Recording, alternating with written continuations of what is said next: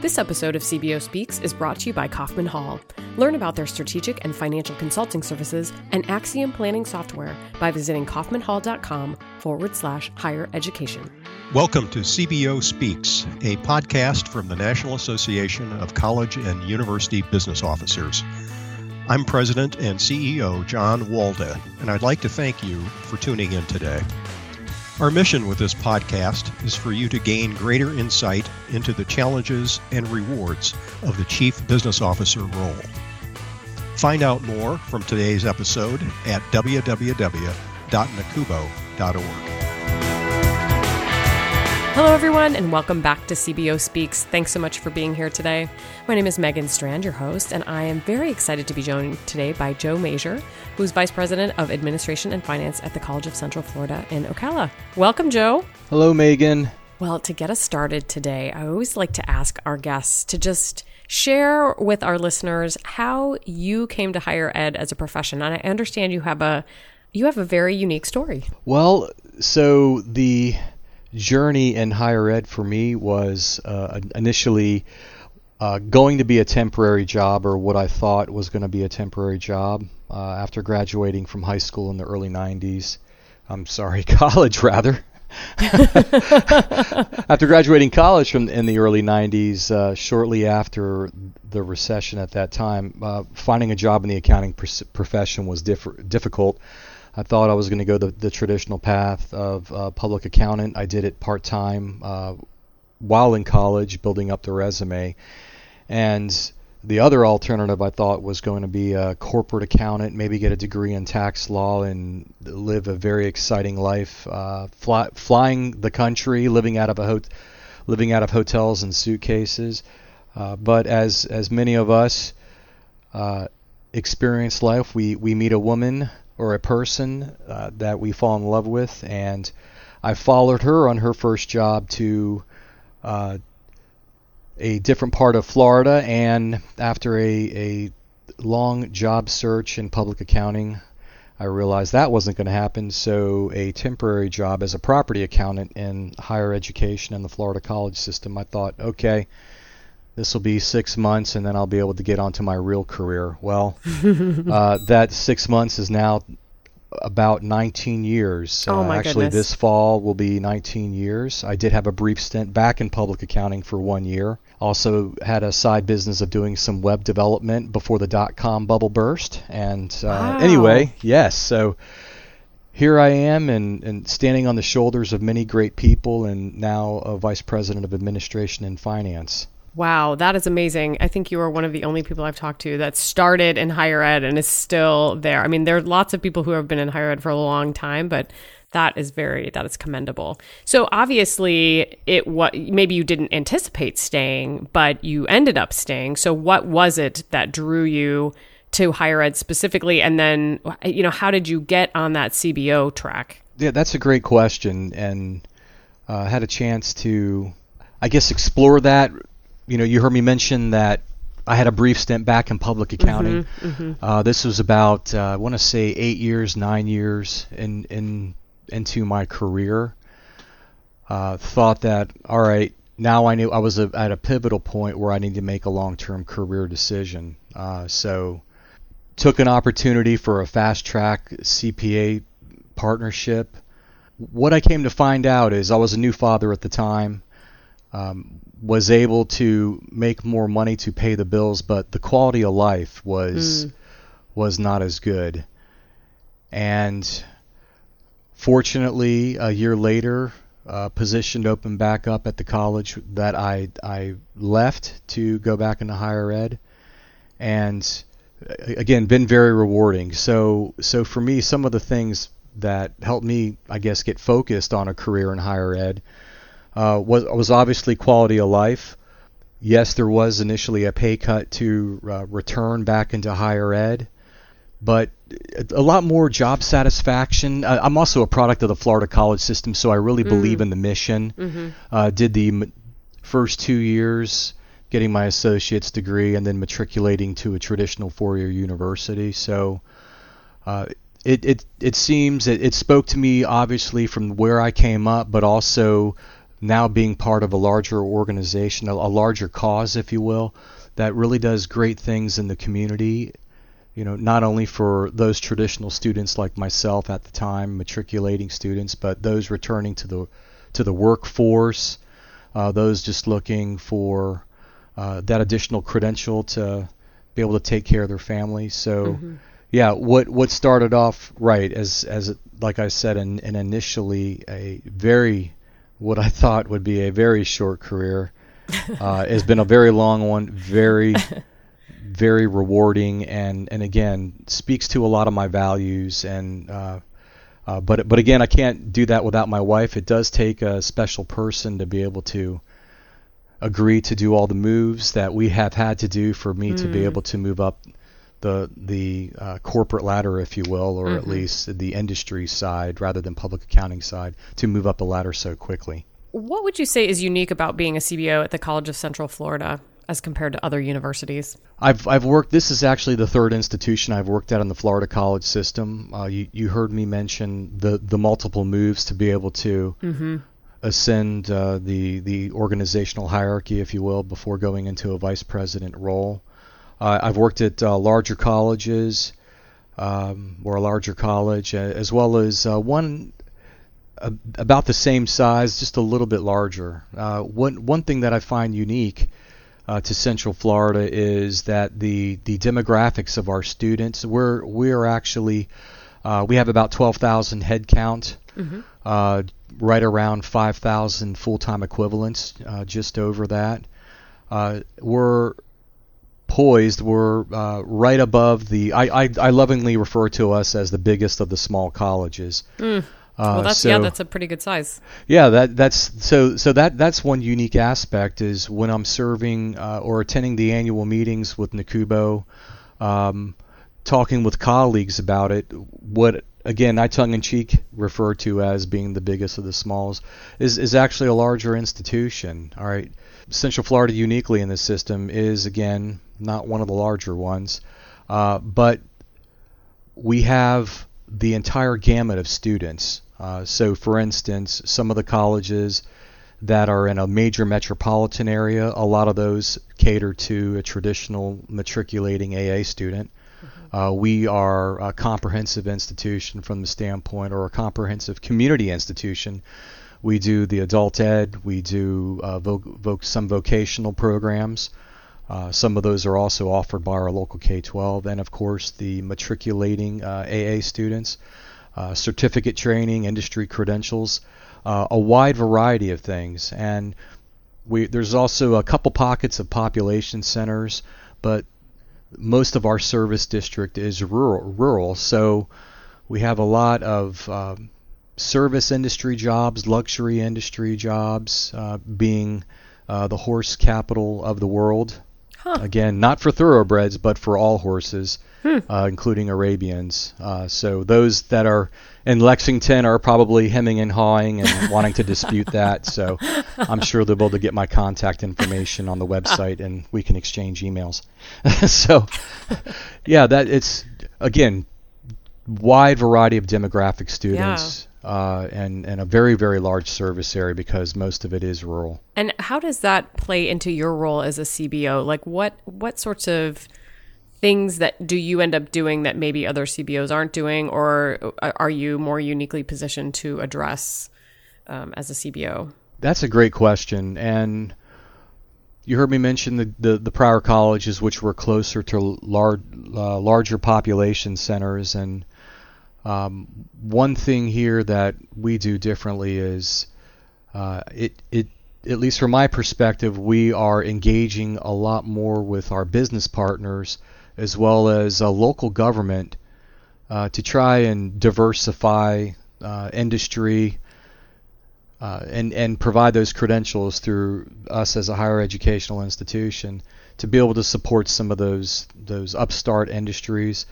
As a for instance, there was a local app developer who was actually recognized by the governor. So some of the things that he was featured as part of the Chamber Economic Partnership, we met with him and said, okay, what are some of the things that you need specifically, not only from a standpoint of just technology training, but unique to working in this area. So again, us being rural, most of our service district being rural, a lot of service and luxury industries is the brain drain. So, rather than working collaboratively, which he can do and does, remotely with folks all over the world, to try to develop that, especially he's a young guy or a younger guy just starting a new family, wants to be able to keep obviously his core business here, and he will, but also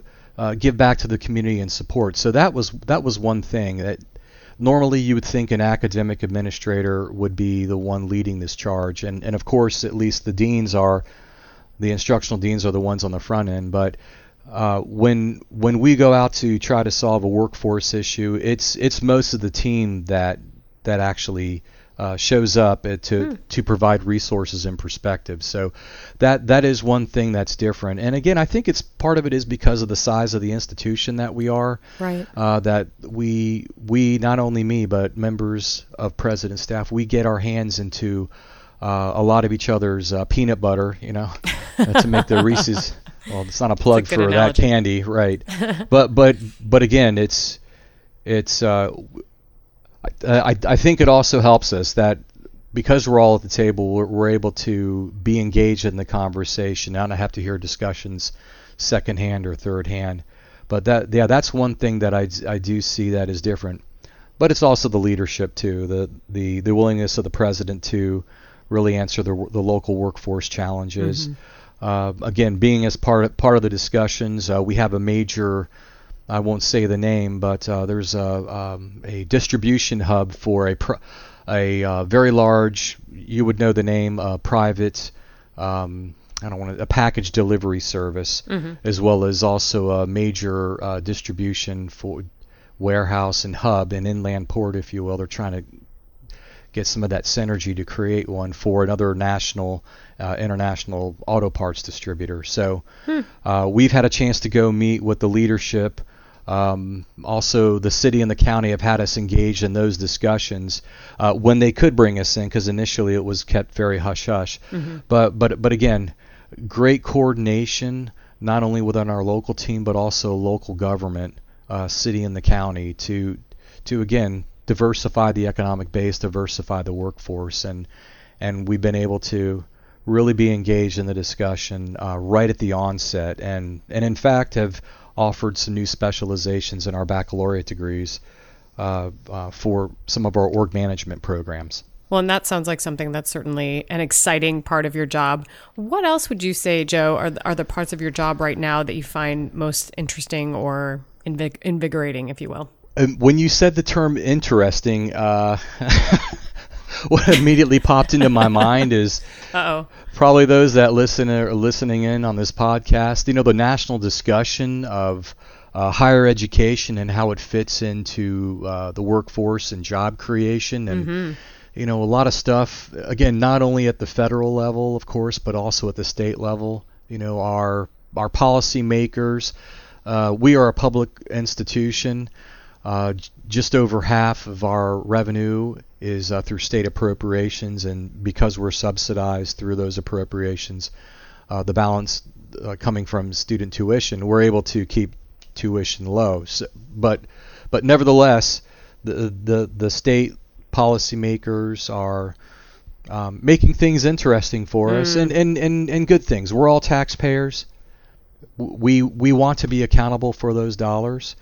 And we are having to do a lot of data-driven analysis, data-driven explanations, if you will, on how we're being good stewards with the money. So, a lot of the things, and so at the state level, this stuff is also being discussed at the national level.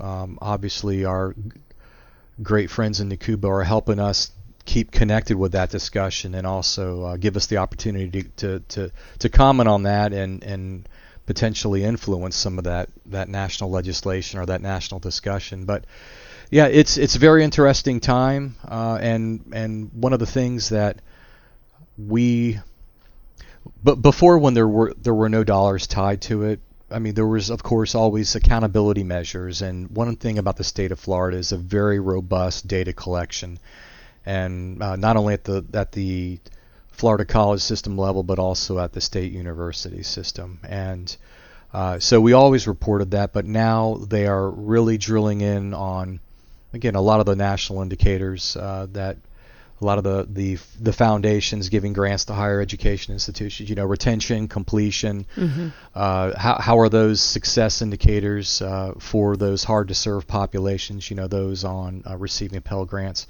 It's so yeah, I would just encapsulate it to say, yes, it's very interesting times, very challenging times, but something that we need to do and something that we will do, especially when there's funding tied to it.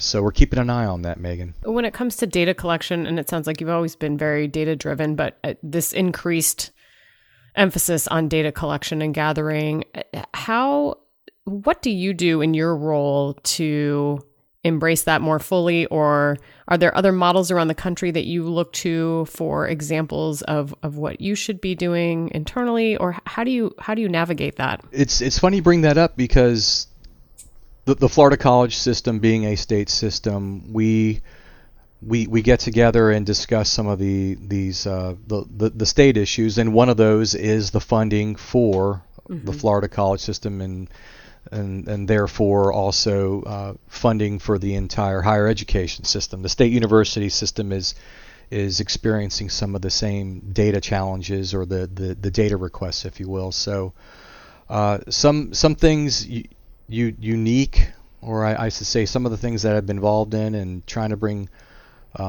my experience, and I say that truly in all humbleness. There's a lot more long-term folks that have been part of the system than me, but we have pulled together a number of folks, actually all 28 of the chief business officers in the Florida college system, to look at different parts of a funding allocation model. We also, as part of that, through some great work at the folks at the division who have looked at this on a national scale, looked at funding models around the country. Without boring you or the listener that may be on the podcast, we came to find out that actually Florida does have a very robust model. It's complex, yes, very complex, but fairness breeds complexity. We're trying to capture the different missions of all 28. I've had the opportunity again to work at 3 different institutions that did have slightly different missions. You heard me mention it earlier, with one being closer to a larger population center and most of the students being traditional AA matriculating, and then where I work now, which has a lot more programs. So we don't want to be in a situation, and without getting too much into the weeds, of throwing the baby out with the bathwater. We did do some tweaks to that. The good thing is that if we can come together as a system, and I know not everyone is in a system, and we bring that unified ask to the legislature, show them, hey, these are the things that we're doing, the data we're collecting, talking about the populations, how we're showing a good return on investment, if you will, and we have done some of those economic studies to be able to advocate and get it third-party validated.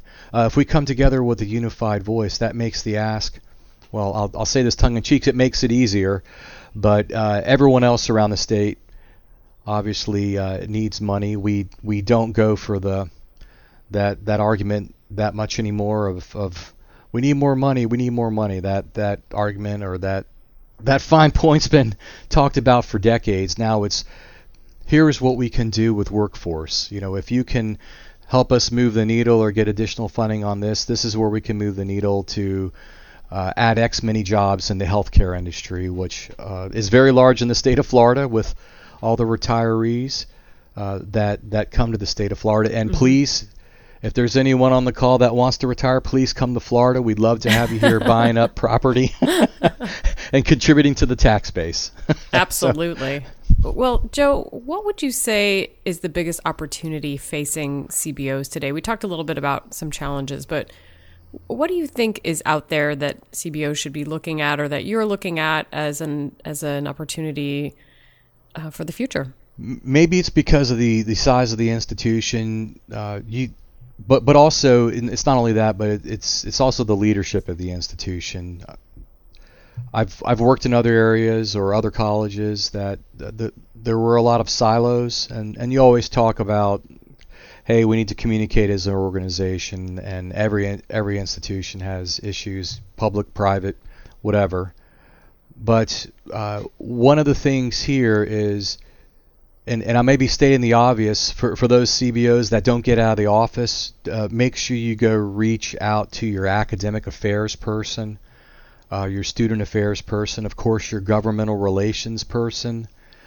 It truly does take a team, and with all the things that we have going on, again, the increased legislative scrutiny, with being accountable for those dollars that are given to us as a public institution, the retention and completion effort, looking at the back office functions, which I'm just simplifying, that's most of my folks are the back office, business office functions, human resources, purchasing and procurement, the facilities, those sorts of things. Really get in and try to anticipate the discussion, not only from our policymakers but also the local workforce. So if your skills in your emotional intelligence, or if you haven't done a personality assessment, I would truly recommend a person doing that. Not only from the standpoint of, hey, these are some things that I can improve, but also knowing your weaknesses from a personality standpoint. Maybe you have some things that you could work on from priorities to deadline or multitasking. Well, surround yourself with folks that are stronger in those other areas. Or if there are certain things that you're getting stuck on, the personality assessment will help you acknowledge that and move forward. So when we were around the table, need to be, obviously, I'll go back to emotional intelligence, really need to know how your conversation is influencing others. Listen to the other folks on your team around the president's staff, build those bridges and collaborate, and then also translate those skills and that partnership to your local workforce. So yeah, there are so many hats. Some of it is salesmanship. This is funny, I'll tie this back into public accounting really quick, is when folks hear that I was in public accounting, invariably there's always a tax question. So even though I haven't done it now for almost 15 years and I'll make that statement, I'll still get the question, and I've found, again, some of that history, if you will, helps to break down some of those barriers, if you will, not only from new administrators coming in, but just people in general. Also get a lot of questions on investment advice. So let me expand that to a general caller. Yeah, you'll never know what opportunity in your history will be able to be a discussion point to help break the ice and True. And again, just help you work on your emotional intelligence and interacting with folks, because gone are the days of, or at least in higher ed or at my institution, of just a CFO that says no and watch that penny. You truly have to be someone that is collaborative and listening to those ideas and coming up with solutions. So you just can't be the person that says no all the time. Be the person to help collaborate and work on solutions. And that is a lovely place to end our discussion today, Joe. Thank you so much for your time and for sharing just a few of your insights and reflections with our listeners. You can find out more about Joe and today's episode by visiting the distance learning section of nacubo.org. Make sure you subscribe to CBO Speaks in iTunes so that you get the latest episodes instantly. And on behalf of Joe and myself, I'd like to thank you so much for joining us for this episode of CBO Speaks. This episode of CBO Speaks is brought to you by Kaufman Hall. Learn about their strategic and financial consulting services and Axiom planning software by visiting kaufmanhall.com/higher education.